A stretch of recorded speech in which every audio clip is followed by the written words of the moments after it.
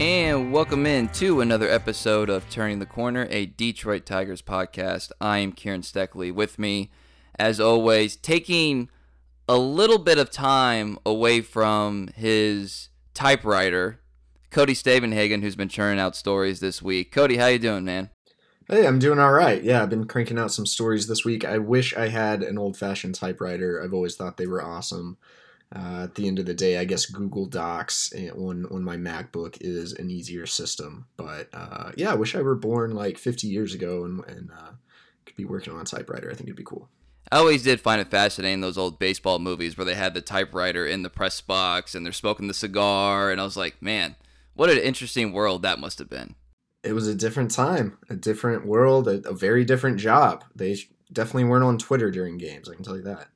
No, they were not. So I actually wanted to start this podcast with a non-baseball related rant because it could be relevant for this pod. So we're recording this. As people know, I have two dogs, like a half Great Dane and a German Shepherd. Those two dogs are good in size and very capable of being loud. So it's possible, and it has happened before, that you would hear their barking in the background while we're recording. No big deal. You have a dog as well. It's not a big deal. But my next door neighbor got a new next door neighbor recently, and they have two dogs, a Chihuahua and a mini Aussie. And they let the dogs roam around outside their yard, which I kind of find annoying because, A, that's kind of dangerous for the animal lover. It's kind of dangerous for the animal. And B, when they run around my house, it gets my dogs all riled up. And, you know, one of them's a rescue, so he gets really, like, anxious and stressed, like, easily. So it makes my day a lot more difficult when this happens. And I saw this particular couple. They're like a 40s, 50s couple. They have a grown adult son who doesn't live in the house. But they were all out at a restaurant. They were out sitting outside. This was on Saturday night. They were sitting outside. Then they decided it was too hot, so they wanted to come in. They had their mini Aussie with them. And I heard them tell the hostess, hey, is it okay if we bring our service animal inside? Now, I have witnessed this dog in action. This dog is no service animal. I'm pretty sure it's not even grown. Number one. Number two, this dog couldn't even navigate walking through, like, two people to get inside the restaurant. It hit itself on the door. So this notion of, like, every dog's a service dog, I'm not detracting about people who have emotional support animals and they need them. But I am detracting about obvious fakes because I have background information. This was an obvious fake. It was just an excuse to bring a dog in a restaurant, and I kind of think it's kind of slimy. So if you hear my dog's barking, it's probably because there's somebody else's dog running around the outside of our house, which means they'll probably use the bathroom on our lawn. And some people just think it's hunky-dory, and it's also one of those things where how do you approach that without coming across as an a-hole? Because you know me, Cody, I kind of have two speeds where I am kind of passive or just like really, really, really peak Northeastern roots Italian a-hole. I always try to stay in the first lane, but the second lane comes out, and I try to avoid it, but it's only been about a month, and I can guarantee you they're getting on my nerves a little bit. So that's my random rant. If you hear a dog bark in the background, it's because our neighbors are just letting their dogs roam free, which I find irritating. And by the way, it's not an anti-dog rant. As I've said, I'm a dog lover. My fiance is a veterinarian. We love animals, but we also hate irresponsible owners. And that's obviously, if you're a veterinarian, that'd be the number one pet peeve you have, right, is an irresponsible owner. And we have those next door. There, by the way, this dog's not even spayed. And we have another neighbor who has a male dog who's intact, and things could get ugly really quickly if certain events were to align. So that's the end of my rant, Cody. Thank you for bearing with me on that. Every now and then, this podcast can be therapeutic for both of us. Here's what I'm hoping. I'm hoping somehow your neighbor catches wind of this podcast and brings his tiny dog over to your house, rings the doorbell, and says, "Why don't you say it to my face?" That's what I'm going for. And you know what? I would respect that so much. I would probably say, "Hey, dude, I I will buy your dog a year's worth of bark boxes if you listened to the pod and gave us a 5-star review and felt the need to come say it to my face." That would actually elate me a lot. So okay. End of rant.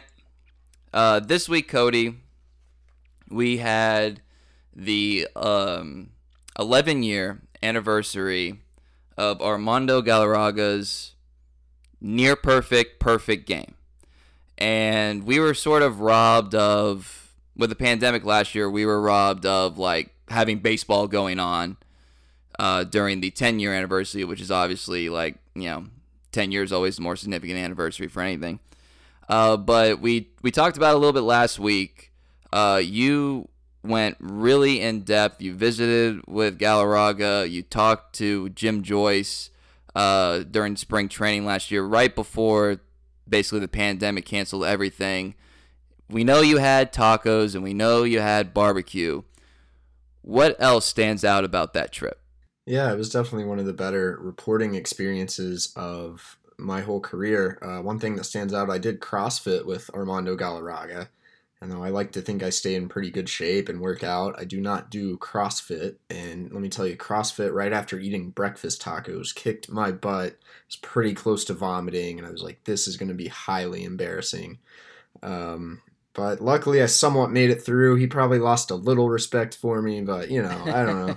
That was fun. I think it was just interesting to see Armando, who really was a nice, kind, genuine human being. Kind of drove me all around Austin. Like I said, we had dinner. I hung out with him at his house. We had some very good talks. Most of it on the record. A little bit just kind of talking about his experience playing baseball and hearing him tell stories about old teammates and stuff like that. I watched him give pitching lessons to kids, and I know he's highly respected out there, but I think he also has a deep-seated desire to be liked, to please people, to make people happy. So it's worth bringing up. Like, one of my most memorable, the thing I'll still remember about that story, Armando and I talked at length about how he would like for Major League Baseball to recognize him, with a perfect game. I think we spent at least like 6 minutes on the record where he talks about it even more than he's quoted in the story. I actually did a separate Tigers Talk column that includes a little bit more if anyone out there is curious. So anyway, he was very adamant. He said it was perfect, right? I did it, and I tended to agree with him. And that made the story. And then, of course, because we live in the modern media climate we do, the quote kind of made the rounds on Twitter. They talked about it on Pardon the Interruption, and kind of became a big deal. And the Venezuelan media got a hold of it, and where there's a little bit of a different culture. And I think tried to frame it a little more as, Armando was being ungrateful, which he wasn't. He was not angry. He was not writing a letter to the commissioner. It was very simple, saying, yeah, I threw a perfect game. I think they should recognize it. Who wouldn't think that? And he brought this up unprompted, by the way. I didn't even ask it. He was thinking, there's something I want to share. And so he shared it, and then I think the blowback, especially from the Venezuelan media, was not great. So when Armando did some subsequent interviews around the 10th anniversary with some local outlets, MLB.com, the Detroit Free Press, he kind of recounted it and, said I think first he said he didn't say it, and then he said that's not what I meant. And so I was a little conflicted, saying, are you trying to make me look bad? Are you trying to say I misquoted you? So I called Armando, and we talked about it, and he explained that, there were some people in Venezuela that weren't happy, and he was trying to do some damage control a little bit. And I was like, okay, well, you said it. Like, I'll send you the recording just so you know what you said. He's like, yeah, I know what I said. And I'll make clear it's not your fault. But he was kind of backing off that statement, and to be honest, I feel bad for him that he felt the need to back off that statement, because I don't think it's how he really feels. I think he was just trying to be liked, to please people. He told people he still has that Corvette.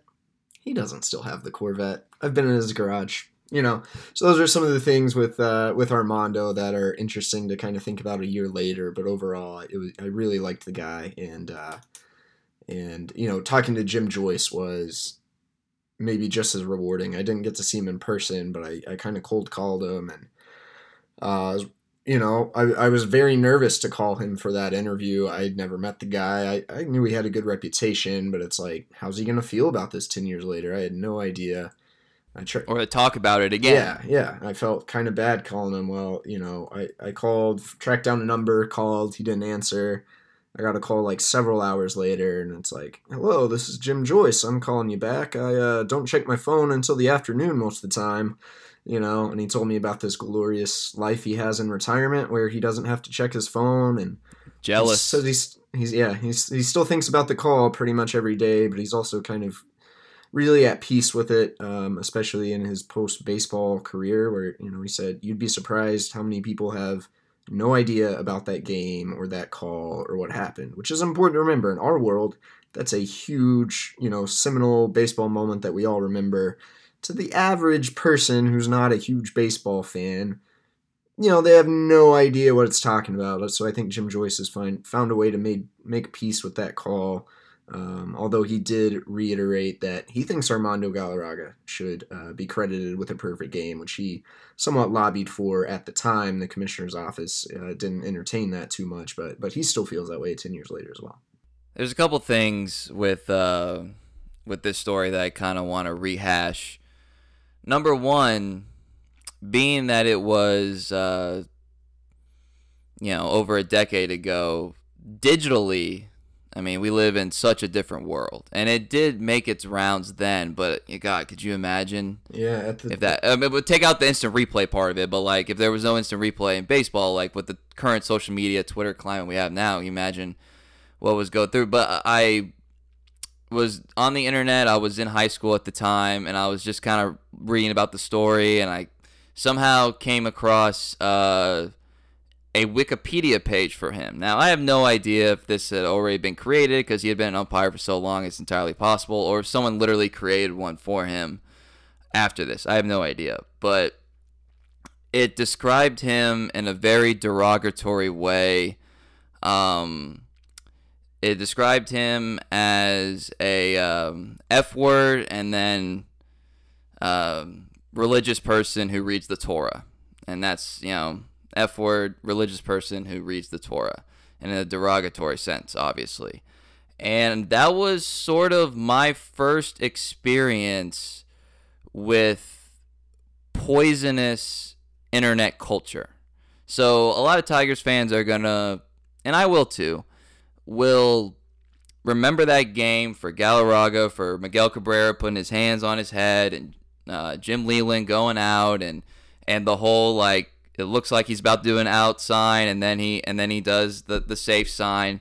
We've all watched that video a million times, so we'll all remember that part. And then the next day with sort of like the, as I call, the beauty of baseball, the beauty of sports, and the sportsmanship aspect of it, I thought that was a great moment too. But I'm also gonna remember, like, that was the internet poison that festered for a while, and like I said, that was sort of my first experience with it.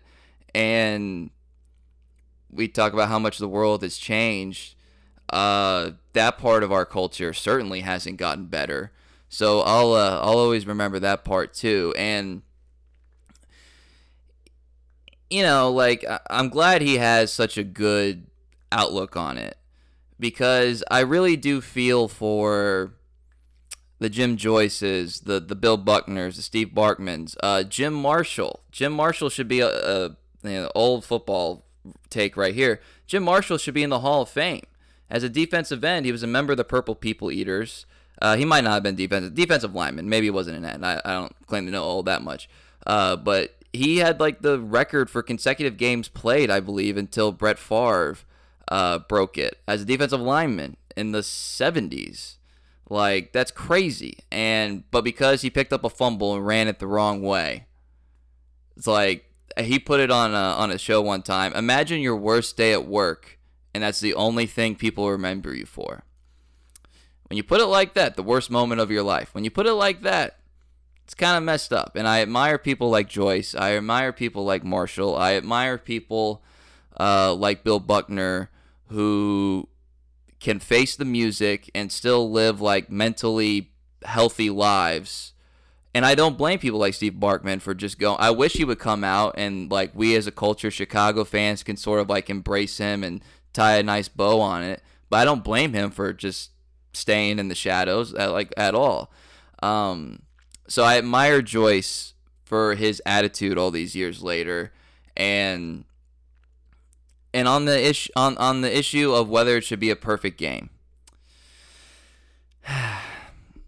I want to say, yes, give it a perfect game. But there's something that tells me I just don't know if that's a good road to go down.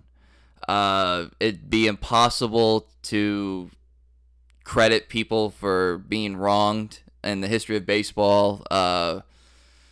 And it kind of reminds me of like the Oklahoma State Central Michigan game. Any Central Michigan fans, shout out to y'all if you listen to this podcast. But the year after I graduated, or 2 years after I graduated, I should say, Central Michigan came to Oklahoma State, one of the first games of the year, if not the first game, and had a Hail Mary touchdown to win the game. The problem was a penalty was called where it shouldn't have been called, and Central Michigan got a free play where they shouldn't have. So the game should have been over. It's basically the football parallel of the Galarraga play. The game should have been over. They just misapplied the rule. Like, they just misinterpreted the rule. The referees did. But Central Michigan got the win. Oklahoma State got the loss.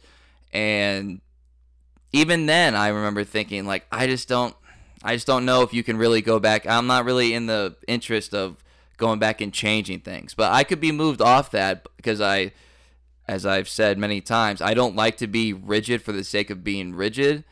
But I just don't know where that line is. And somewhat, like, what good does it do? Like, I understand he would get, like, the record book application, but we all also know that he threw a perfect game, whether he officially gets credit for it or not. And again, I don't blame him for saying, like, hey, I had a perfect game. I actually had a perfect game. And if you had the career he had and that would have been your one shining moment, like, I don't begrudge him like that at all. And I don't disagree, honestly.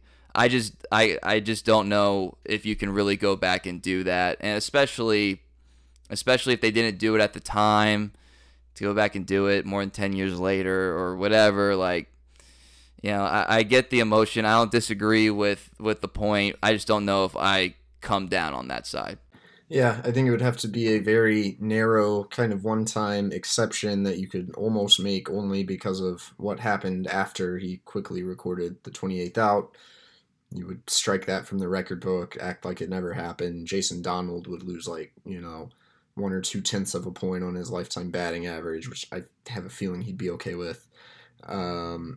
But I talked yesterday, like, well, if I were an attorney or a judge, like, I would really want to hear to judicial precedent. There's really no precedent for anything like this in baseball, and you would almost have to do it, like, without setting a precedent. Jim Leyland still. Well, wait. Maybe I can disagree with myself, and I could convince myself of something different. Oh, sure. You said there's no precedent. Let me ask you this: could this be considered precedent? Ty Cobb had his batting average and total number of hits deducted when Pete Rose was going for those for the hits record, because they went all the way back to, like, some newspaper box scores and saw that, like, it was something like a couple series had been counted twice for his hit total or something like that, and it reduced him. I literally just came up with this live. This is not a prepared bit. Like, so I don't know the exact number, but his batting average went down a point, and then, however many number of hits were reduced. So that's why sometimes, depending on where you look, like, they might have the original number and then the adjusted numbers on some other sites.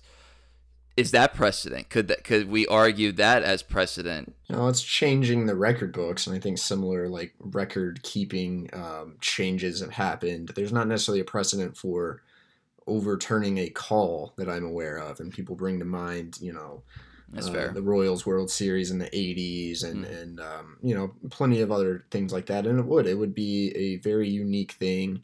One of the things that gets compared to is Harvey Haddix, who completed 9 innings perfect, ended up I think losing a game in extra innings, and for a long time he was credited with having thrown a perfect game, even though he lost and allowed base runners and I think even a hit in extras. But because he completed 9 innings perfect, he was credited with the perfect game. Well, MLB changed the official ruling to say you must complete the game of 9 innings or more perfect, so the 7 innings don't count. And a Sports Illustrated reporter called Harvey Haddix and said, "How do you feel about the fact that you no longer ever threw a perfect game?" And he said, "It's okay. I know what I did." Nice Yeah. perspective. Yeah. And I think it applies a lot to the Galarraga case. There's no easy answer. Jim Leland does not think it should be counted as a perfect game because of the arguments you laid out. It would kind of open up Pandora's box, and then you could probably be like, well, what about this? Well, what about this? Well, what about this? So it's definitely, I think, a unique case. I think because it's such a unique case, you could almost make a one-time thing and say, we are going to credit Armando Galarraga with a perfect game. That doesn't mean we can start changing all kinds of stuff, but because of the unique way this happened, because of what happened after it in the game, you could do it very easy and wouldn't have to get too messy. What if we just went and gave Cabrera an E3? Just I would hand out a lot of errors to a lot of people. If the ball is hit right at you and you don't feel it cleanly and recorded out, I'm giving you an error. I'm all for all those changes. If people don't know, when Cody first started covering Major League Baseball, he told me, "Nothing's an error anymore, dude." It's gotten even worse since nothing is an error. We've seen a lot of recent examples with the Tigers. Nothing is an error. It's insane. Yeah, that's true. All right, so go from a story that's 15 months old that you wrote to one that's freshly published, a couple that are freshly published this week. You wrote about a really popular topic and a stable, somewhat under the radar topic this week, and Chris Fetter and the job he's done with the pitching staff, and then Robbie Grossman and sort of why he's here, the growth he's had as a player, and the connection that he has with AJ Hinch. The pitching stuff's great. The Fetter, you could obviously see people are buying in. The basically every pitcher has kind of given him credit for something, and the reclamation projects are impressive with Joe Jimenez, Bunkhauser, and then the incline. Derek Holland does the Milwaukee series. Yeah, the incline with the young guys and Skubal and Mize, and the stability of a Matthew Boyd, and obviously Spencer Turnbull with the no-hitter and just pitching well otherwise as well. But I'll tell you what, I really like this move that they made to bring in Robbie Grossman. And we talked about it before the season, and it's been everything imagined. I think I wrote down perfect signing ? Because it's a multi-year deal, so there's some stability there, but also flexibility. As we approach the trade deadline, that's going to be a topic. He's a consummate professional on a team with either guys that are really young, or even if they're not too much younger than him, don't have the major league savvy that he does. So it's highly valuable. He's a switch hitter. I've been impressed with his defense. Oh, he's been a Gold Glove finalist before. He was terrible early in his career, and he worked really hard to improve it. And now he's pretty solid. Yeah. And he's cheap, which is important now. Hopefully, it's not important in the future, but it's important now. He's leading off. He's got some of the best at bats that you'll see. He works the count really well. He finds his pitch. He had a walk-off home run not too long ago. I just think this is like the ultimate signing, and a signing that sort of is a sign of a team having good pro scouting, having good contract negotiators, and identifying a specific type of person that's going to help your team in a specific type of way. And it's not as sexy as, signing Correa or Story or something in the offseason. But the Grossman signing is what good teams do. And if the Tigers are going to become a good team, they're going to need more Robbie Grossman type players and type signings. Yeah, I think that's very much what I wrote at the time of the signing. Like, this could be the type of shrewd move the Tigers need more of in the Avila era. I think Grossman is here largely because of A.J. Hinch, who managed him with the 15 Astros, who always loved his profile. I think Hinch encouraged the front office to pursue Grossman. Grossman was interested in being a Tiger largely because of Hinch. So that's detailed a little more in the story I wrote. But yeah, you want to talk about a perfect signing. Like, this guy's getting $5 million a year, for 2 years. And the figures have deviated, but he's going to be worth, I could see he's already worth, I think, 0.9 WAR. This guy could end up being about a 3 WAR player, if not higher. He will exceed a $5 million value on that contract pretty easily this year if he continues at this pace.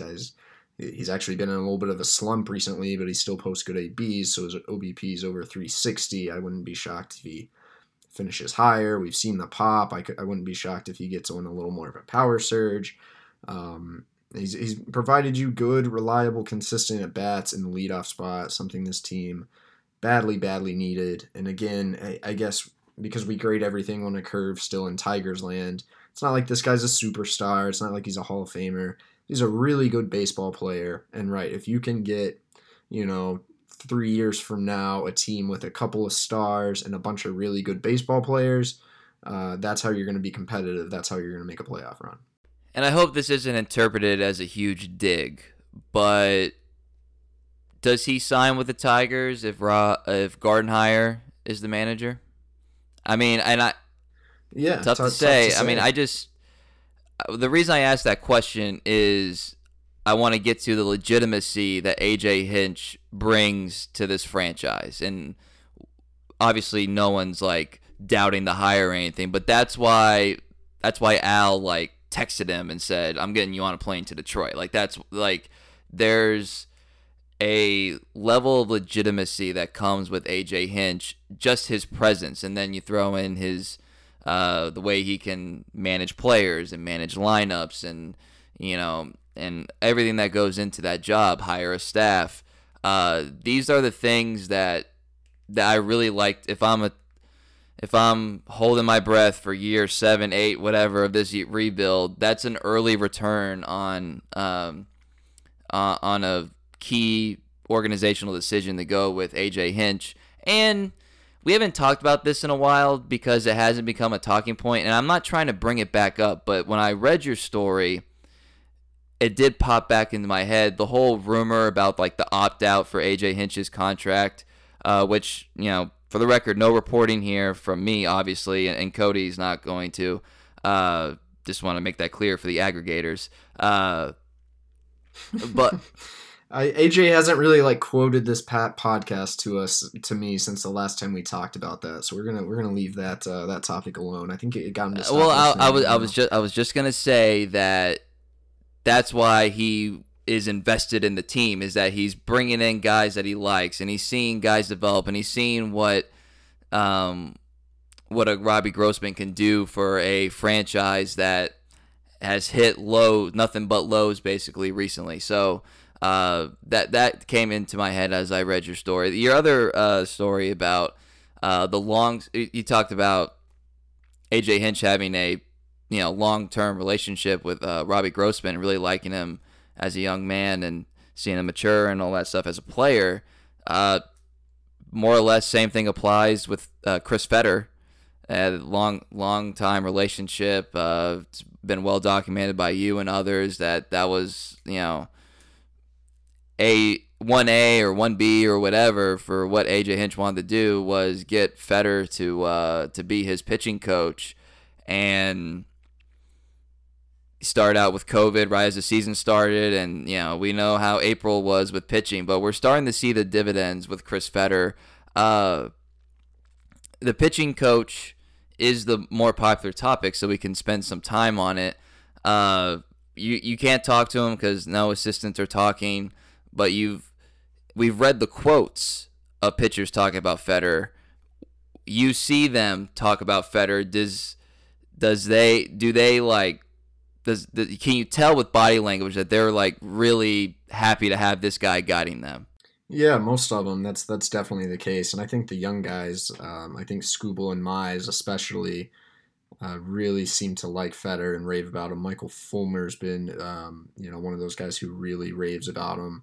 So I think you can see the differences, in the numbers between April and May. I think some of the differences are more subtle than even someone who studies the game pretty closely, like we do, might pick up on. A lot of it's some very, intricate, inside, subtle differences that Chris Fetter has tweaked that goes beyond even, just how much are you using your slider, but when are you using this slider? Who are you using it against? Where are you locating it? I mean, I think there's just a lot more information going into every single pitch and every single decision that's being made. And then some of it is still very, very casual stuff, like telling Casey Mize, hey, like, move to the middle of the rubber. Something any old school pitching coach could tell you, something their dad's probably out, on little league field that could tell you, but there's still something to those astute little observations, and it's clear that Chris Fetter can still make those kinds of tweaks. And if you want proof, look at the numbers. And I think that's one thing. There wasn't, pitching, player development. It's not always instant gratification. I think Chris Fetter and the pitching staff started working on a lot of these changes in the spring, and they didn't all take shape right away, because if you want a guy to alter his arsenal, or if you want a guy to tweak his mechanics, it's going to take him a little bit to get comfortable with that. And so that's why you see 5.08 team ERA in April, 3.66 team ERA toward the end of May. Pretty big difference if you dive into the data a little further. It's just clear that these changes they took some time, but they started to take shape. And as AJ Hinch says at the end of this story, we're not even full throttle yet with what we can do here, but I like the foundation we're building.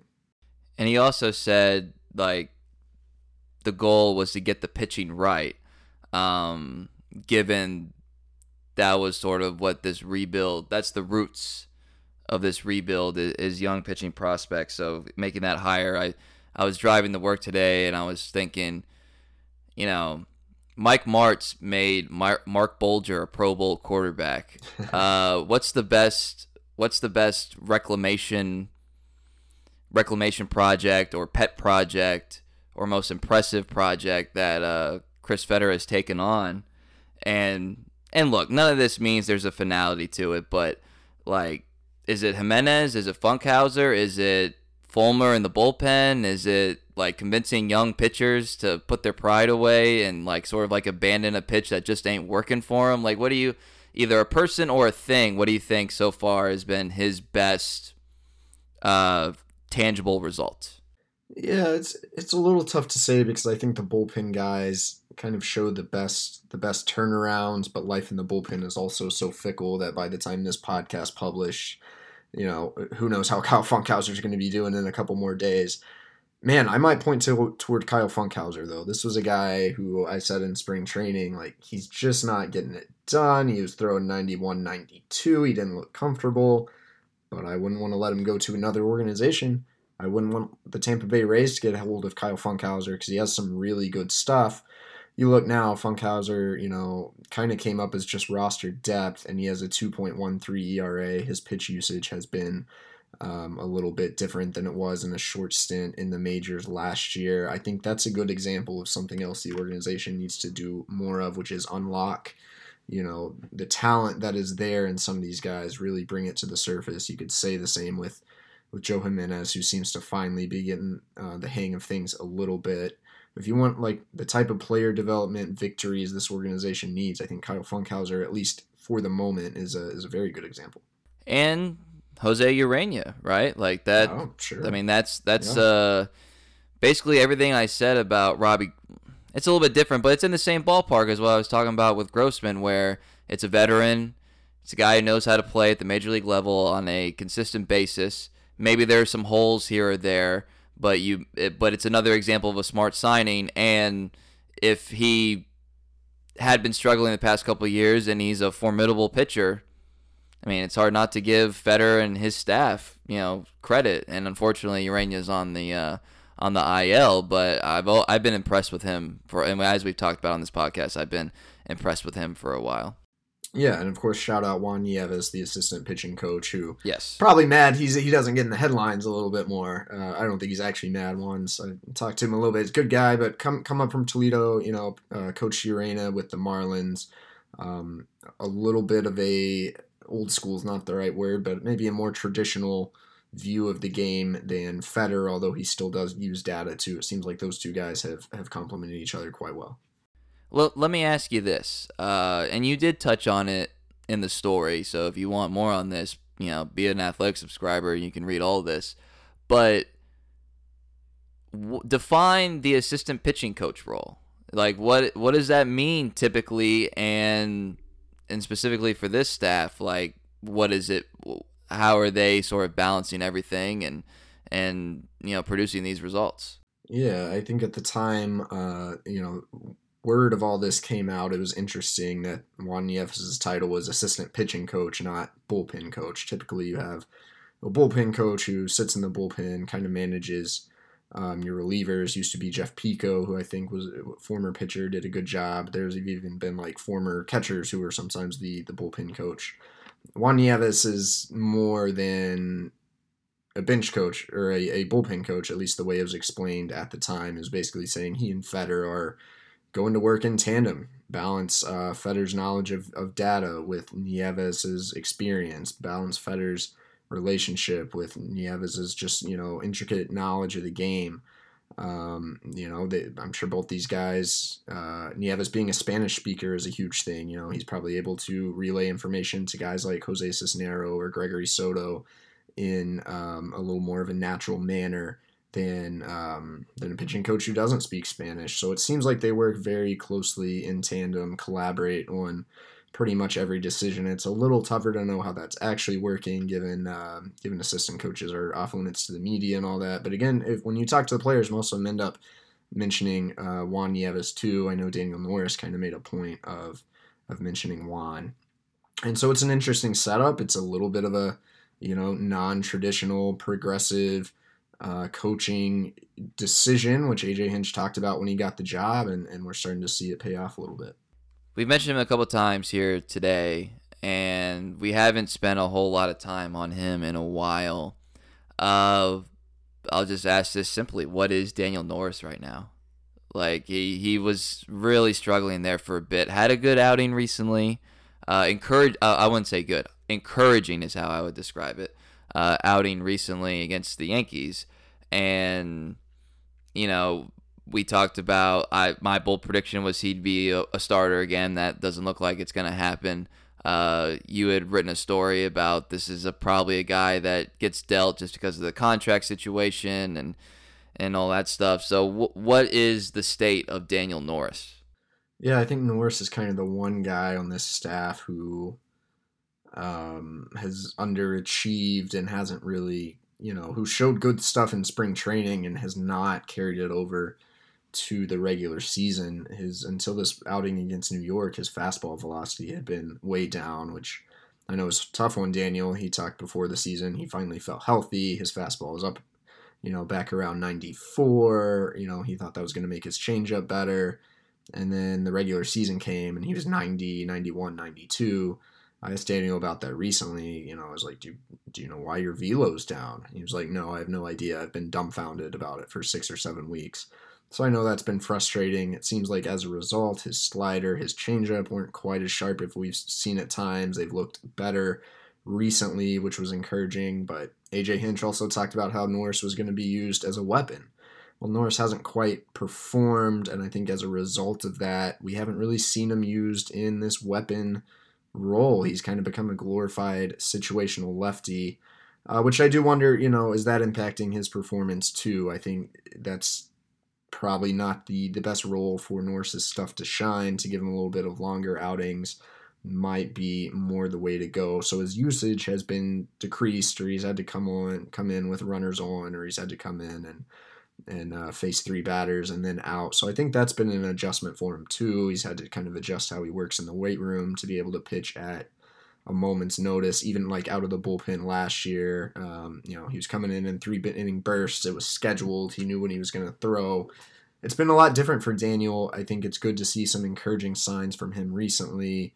But it doesn't look like his trade value is going to be super high at the deadline, and to be honest, he's going to have to get it together a little more consistently to remain an option in this bullpen. I think he will. I think we've seen the stuff. It's there, but it's definitely been a puzzling start. He's one of those guys where we're still waiting for it to come together.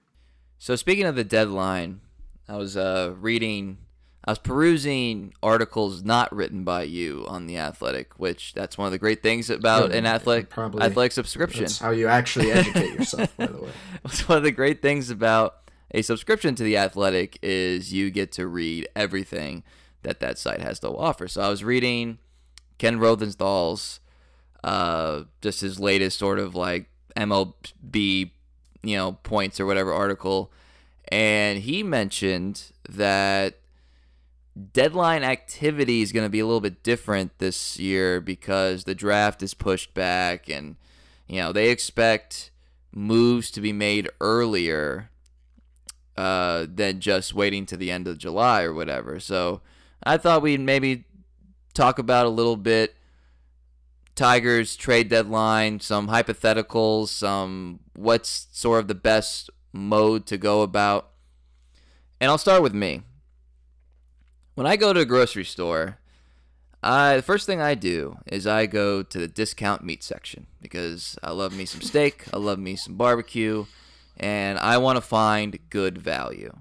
And tell me you don't go straight to the vegetables. I'm not really sure where they are in the grocery store, to be honest. I certainly don't know what they're called. So if my fiance says she needs like this type of lettuce, I don't know what any of that means.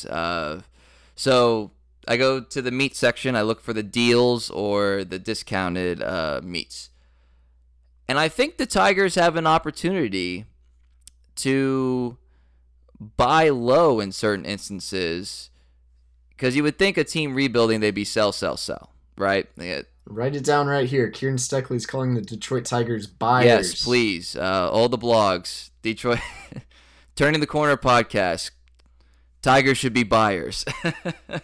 But, there's a good amount of guys that people anticipate will get moved, and so it's deeper than what I would normally consider would be the hot names of a trade deadline.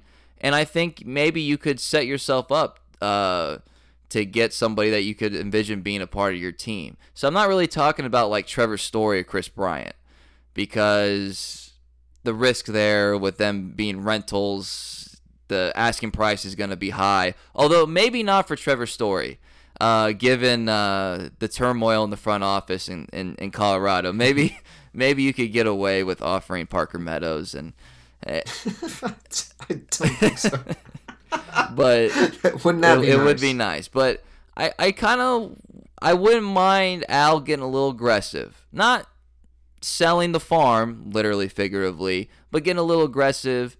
And at the very least, I'm not in favor of being like, gotta sell. So the two names that are popular for the Tigers to trade in terms of rumors and speculation would be Matthew Boyd, as steady a pitcher as they come right now, and Spencer Turnbull, we've talked about it before. We talked about it after his no-hitter. He's got team control for 4 years? For 4 or 5 years? Three. Yeah, I mean, a long time. And so with Boyd, that's not the case. What is it? He's got one more year of team control. Is that what it is? Yeah, look that up real quick. Or I'll look that up. I believe that's right. He's right. got one more year of team control. And how much of a return are you going to get given how he's pitched previous years? I don't know. That's up in the air. I wouldn't mind going after like a Joey Gallo, Cody, a guy that has one more year of team control. He's very affordable right now. The Rangers, we're not really sure where they're at in terms of their organizational timeline. He's 27, so if they view themselves like way far away, that could play a factor. And he's getting. I read an article that had him as like the 20th available player. So you're not giving up the phone. You're not having to like give up Riley Green for him, which obviously that'd be untouchable. I think Al should pick up the phone a couple times, maybe call Texas and say like, hey, what do you want for? Because he's still striking out a lot. His like there's enough numbers there that you could diminish the asking price when you talk to the Rangers. So, what do you think? Am I nuts? Yeah, you're nuts, unfortunately. It's a fun idea. It's something I would do if I were playing MLB The Show. But I think the reality is, let's see, Gallo.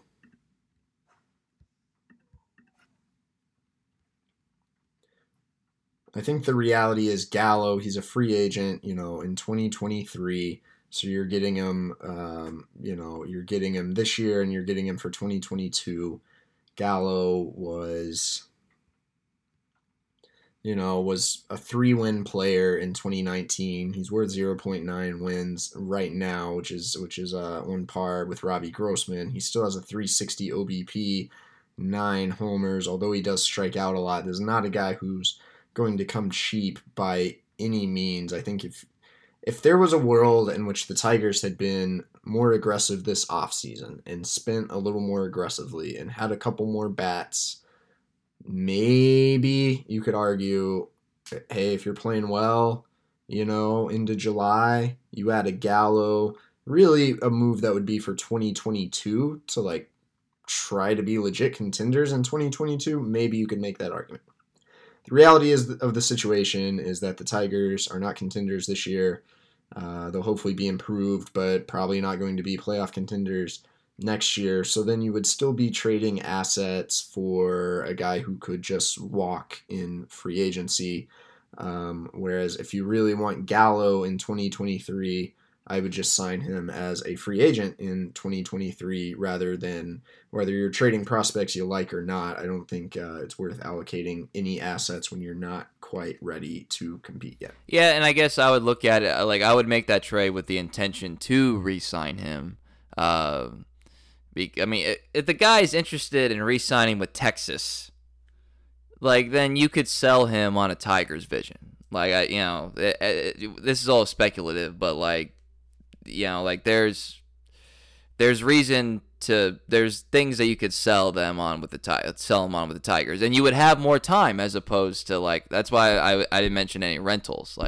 Like you would have more time to sell them on that. So that's just an idea I had. But so let me ask you this: what should the front office mindset be as we get to June and July? Yeah, unfortunately, I think we're in for another case where the Tigers might not have a ton of options because I don't really think you can quite justify buying, but you are getting closer to competing. You probably shouldn't just continue to have these fire sales. Like if you get a good offer for Boyd, okay, but it's going to be so easy for teams to attempt to devalue Boyd, and his ERA has been in the sevens over his past 4 starts. Some of those balls in play are starting to fall. The home run ball has ticked back up. You're just going to have a tough time getting the type of bat you want for Boyd, I think. I in the past had stated if Jeimer Candelario is hitting well, you should sell high on Jeimer Candelario. I think I'm going to have to retract that statement because Jeimer Candelario has become your most consistent bat. What you need right now is consistent major league bats. So why would you trade one if you think you have one? That would still depend, like, how does the front office really view Candelario? But Candelario's, under team control. I don't think he's a free agent until 2024. Like, you have a lot more Jeimer Candelario left. It would be tough to justify selling a bat who is producing for you at the MLB level. So then you go back to trading pitching. And I think the two guys who might be the most intriguing and who could net you a decent return are Spencer Turnbull and Michael Fulmer. Trading Turnbull is it's very much probably like Boyd in 2019. Like, this is a young guy. He's under team control. Do you really want to trade someone who could be a part of your future rotation? You would have to get a good return. I think if you're going to trade Turnbull, it needs to be a pretty big deal. Maybe you package him with someone else and you get like a legit young bat that's close to MLB ready in return, if not already MLB ready. That's a difficult deal.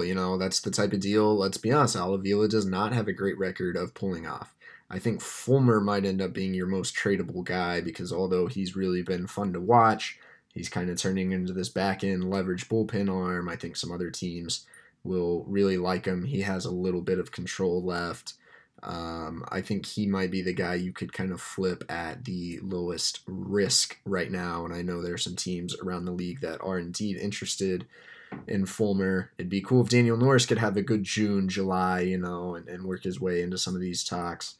But I think at the end of the day, if you're going to get anything worth a decent return, you're going to have to sell your higher end pitchers, and that comes with risk involved. And so that's why it'll be another tricky trade deadline here for the Tigers. Yeah. And, the elephant in the room is Al's history. The JD Martinez trade. I remember when it happened. It was early. We talked about early deadline deals. That was before the deadline, and he justified it as JD was kind of in and out of some, knick-knack injuries, and so he wanted to get as good a return without risking getting something less because JD was hurt. None of those prospects, I believe, are in the system now.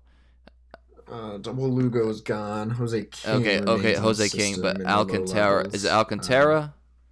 Alcantara. I think was just activated with the Cubs. He's no longer in the organization. And didn't get a whole lot for Nick Castellanos. Although Alex Lang's starting to look like a little better option. I think a criticism that's almost not brought up enough in the Avila scope is like, this team would look really good right now if you had Nick Castellanos. I was going to say that. I mean, it's kind of a shame. It's kind of a shame, really, looking back, how much of it was fixable, how much of it wasn't. Nick was not afraid to kind of say his feelings, and it was a really bad time for the team. I don't know how seriously he was like did he have, and this doesn't sound like, I'm not trying to make this a criticism, did he have bad intentions going into negotiating with the Tigers? Because sometimes players will ask for something that they know the team won't give them. Yeah, but I think it's because the Tigers had already kind of soured that relationship. In the 2017 offseason, they said they had offered him a contract extension. Nick Castellanos says that was not true. His mother even tweeted about it recently this past week, and he's said this on the record to me before. So that and then they had been trying to trade him for 2 off seasons, so the relationship was so frayed. Yeah. Plus the jerking of his positions, his entire, I don't blame him at all. The relationship was probably long soured. Yes, that's very true. But it's a shame, really, because how fun would he be, as you said? Maybe he just didn't like Comerica Park. That's kind of fair. He was also on the record as saying Horse S Ballpark, man. Yes, yeah. So and I get it. So that is a shame, but maybe the deadline will also tell us what kind of job security Al believes he has, because we believe he was given a contract extension, right? Or was that rumored? He was given a contract extension in 2019. It was never announced for how long. I have an idea of how long it was, but I'm not going to put it out there as official reporting. But yeah, he received a contract extension in 2019, and that deal is not going to be up. Okay, so, and I also kind of thought that I have this general rule of thumb. If you hire someone to do a job and they have a vision, and it's incomplete, and there's not some sort of like personality thing going on that's like, that causes a rift in an organization, I kind of believe you should like let that person like see their vision through. So like with Al, you have the pitching, you have some of the young bats in the minor league system that approach. I know that's not a very popular take, but that's generally what I feel like good organizations do. Like good, well-run organizations don't have high turnover with managers and GMs, right? So I would like to see his vision played out. And if it fails, it fails. Like, you kind of live with the results, but I don't really believe in like, changing horses mid-race, and so I would like to see his vision carried out. That's not to say that his moves have proven to be, good. A lot of the times they have fallen flat, but that's part of it. Every GM has black marks. I think when you're so focused on a specific team, you tend to like only like every GM has the equivalent of the JD Martinez trade on their resume. So I just think that I would like to, like I said, I like to see it through. But if he is, depending on the moves he makes, that might determine like what Chris Ilitch like views as Al being like the head of the organization. Yeah, I definitely think it's an important trade deadline for him, just as they all are. As I've always said, I think the biggest, most defining moves of the Avila tenure are still to come. I think you wish the trade record were better. I think you wish you had one or two more already established pieces at the MLB level, but ultimately the biggest moves are still to come post 2019 trade deadline, where you move Green and Castellanos for probably not a great return. His track record is starting to look quite a bit better. We talked about Grossman and Urania already. Julio Teheran obviously didn't work out. He was hurt. Wilson Ramos has been injured, but got a couple quality free agent signings. I think you hired AJ Hinch. I think AJ Hinch has a lot to say with what's going on in the organization right now.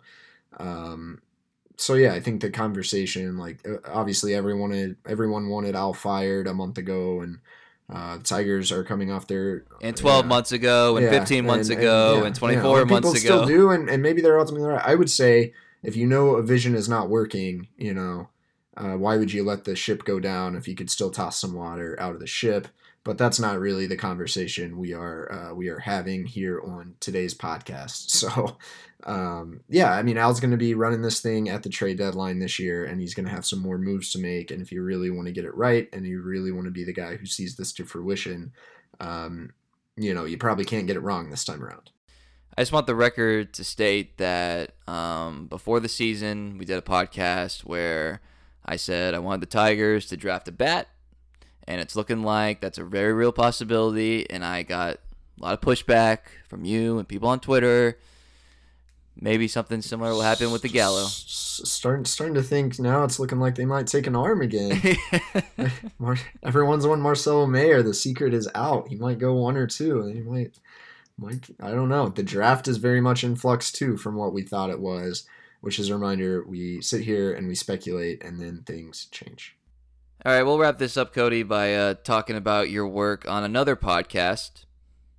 I'm not jealous or anything, but you were on Pod of Fame talking about the Hall of Fame candidacy of Lou Whitaker.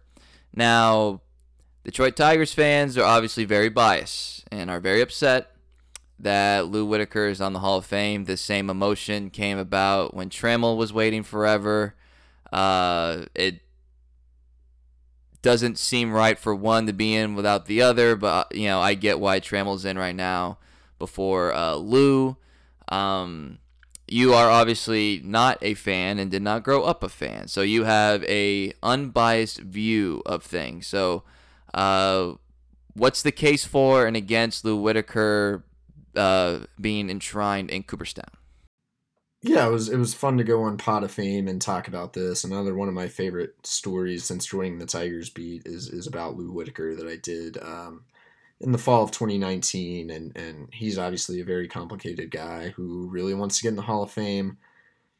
All that said, I mean, I think the case, when I took over this beat, I was like, why all these people want Lou Whitaker in the Hall of Fame? Like the guy made a couple All-Star games. Like, who is he really? Because because he was a little bit before my era. I didn't grow up a Tigers fan. I knew who he was from like old baseball cards more than anything. And then you start digging into it, and it's like, okay, although he was never. Again, I think if we were to start this Hall of Fame thing all over, I probably would be, and I don't have a Hall of Fame vote. I got like 8 more years to go before I'll even be eligible for that. I'd probably be like a small Hall guy. Like, you need to be elite or have made a real cultural impact on the game in order to be fair. But that's not the reality we live in. We have, again, precedents in the Hall. So I don't have it in front of me anymore, but I say it on the Pot of Fame. There are a bunch of other second basemen in the Hall with lower career WAR, with kind of less consistency than Lou Whitaker. He only received MVP votes once. He was never really at the tip top, but he was really good for 15 plus years, which is a different kind of greatness all in itself. If you want to get me fired up, let's talk about Derek Jeter, who was a terrible defensive shortstop. Great defensive player. Horrible defensive shortstop, the worst ever. Lou Whitaker, although they played different positions, Lou Whitaker has a higher career WAR than Derek Jeter. So if I had to boil it for one reason he should be in the Hall of Fame, this guy has like 75 career wins above replacement. That's higher than Derek Jeter. If you look at other second basemen in the Hall, it easily qualifies him to be in the Hall of Fame. He was part of a World Series, an iconic double play duo with Trammell. I think if Trammell's in there, just based on their career numbers, then Whitaker should easily be in there as well. And we break it down in a lot more detail on Pot of Fame. It was a pretty fun podcast to do. Yeah, I do agree that if we would like start all over, there'd be a lot of guys from the old era that would not be Hall of Famers just because we now know like they weren't that great. But at the time, the sample size was a lot smaller. I have like 2 definitions of a Hall of Famer. Really elite for a short amount of time, so like 5-ish years, give or take, or good to really good for a long time. So like the football analogy would be like Frank Gore. Is Frank Gore a Hall of Famer? He's gonna retire like the second, third, whatever leading rusher. Was he ever a top 4 running back in the NFL? I would probably say no. But he was really good for a long period of time. In my opinion, he's a Hall of Famer. There are a decent amount of people that doubt that. Calvin Johnson be another example. It was like really elite for like a short period of time. He ended up getting in first ballot.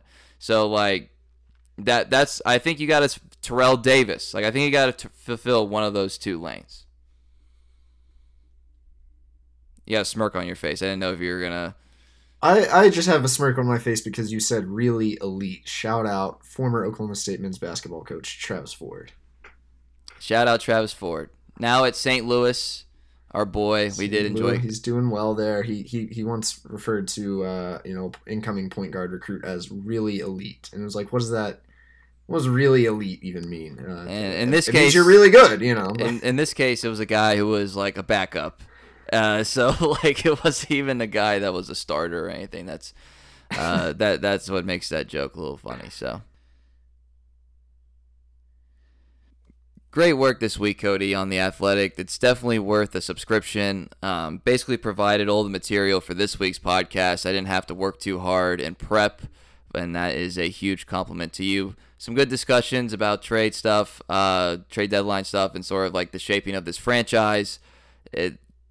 I'm more intrigued now than I definitely thought I was going to be come April, so we'll take that as a positive. So be sure to subscribe on Apple or Spotify and follow us on Twitter. He is at Cody Stavenhagen. I am at Kieran_Steckley. The podcast page is at Turn Corner Pod. So for Cody Stavenhagen, I am Kieran Steckley. Thank you for listening.